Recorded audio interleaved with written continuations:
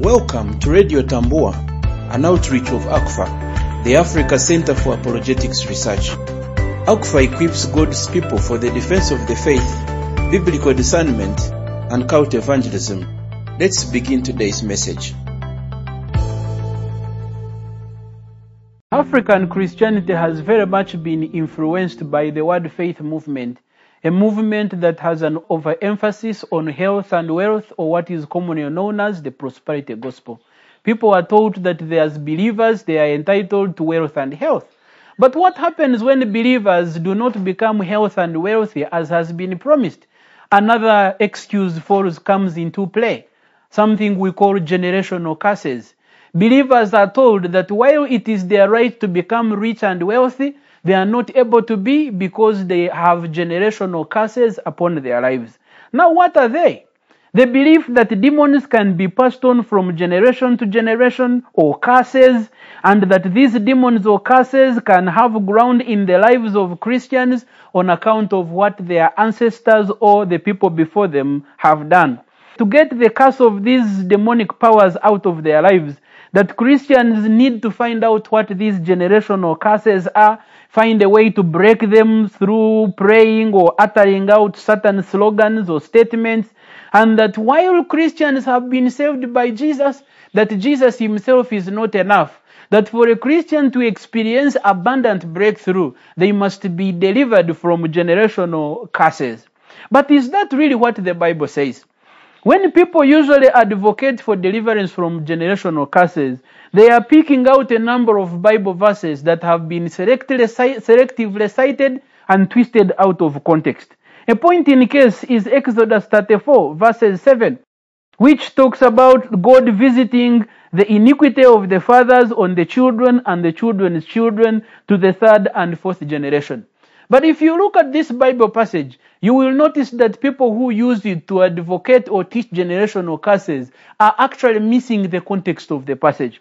That when Exodus talks about God visiting the iniquity of the fathers on the children, he is actually talking about that in comparison to the love that he shows to thousands of those who obey him.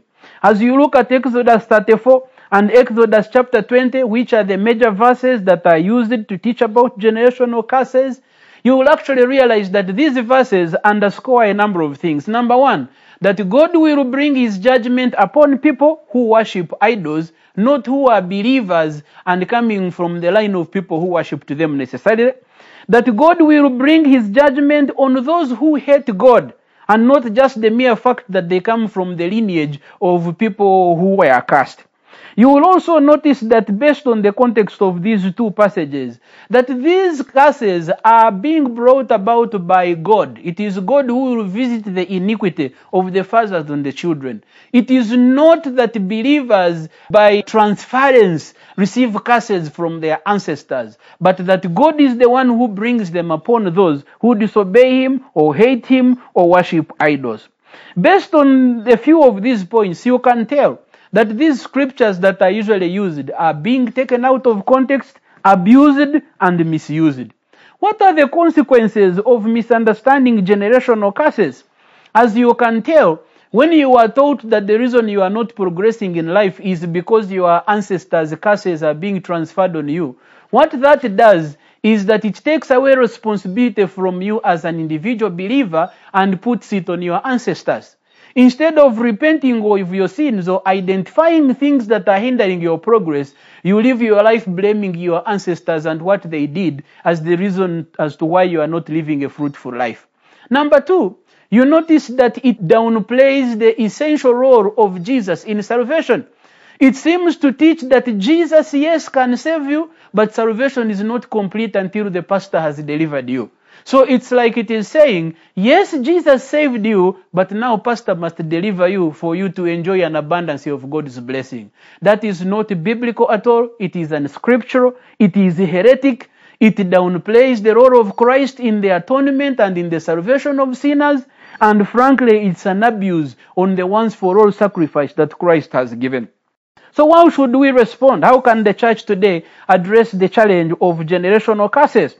Number one, we must remind people of the need to properly interpret the scriptures. That when people go wrong on Bible interpretation, they are likely to take verses out of context and cause them to say what they are not supposed to say, as we see in the case of Exodus chapter 20 and Exodus chapter 34. We must deepen people in the truth of scripture. When people know what they believe and why they believe it, they are likely not to be swayed by the deceptive, seductive teachings of people who might want to take advantage of them, especially by keeping them in bondage to the fear of generational curses.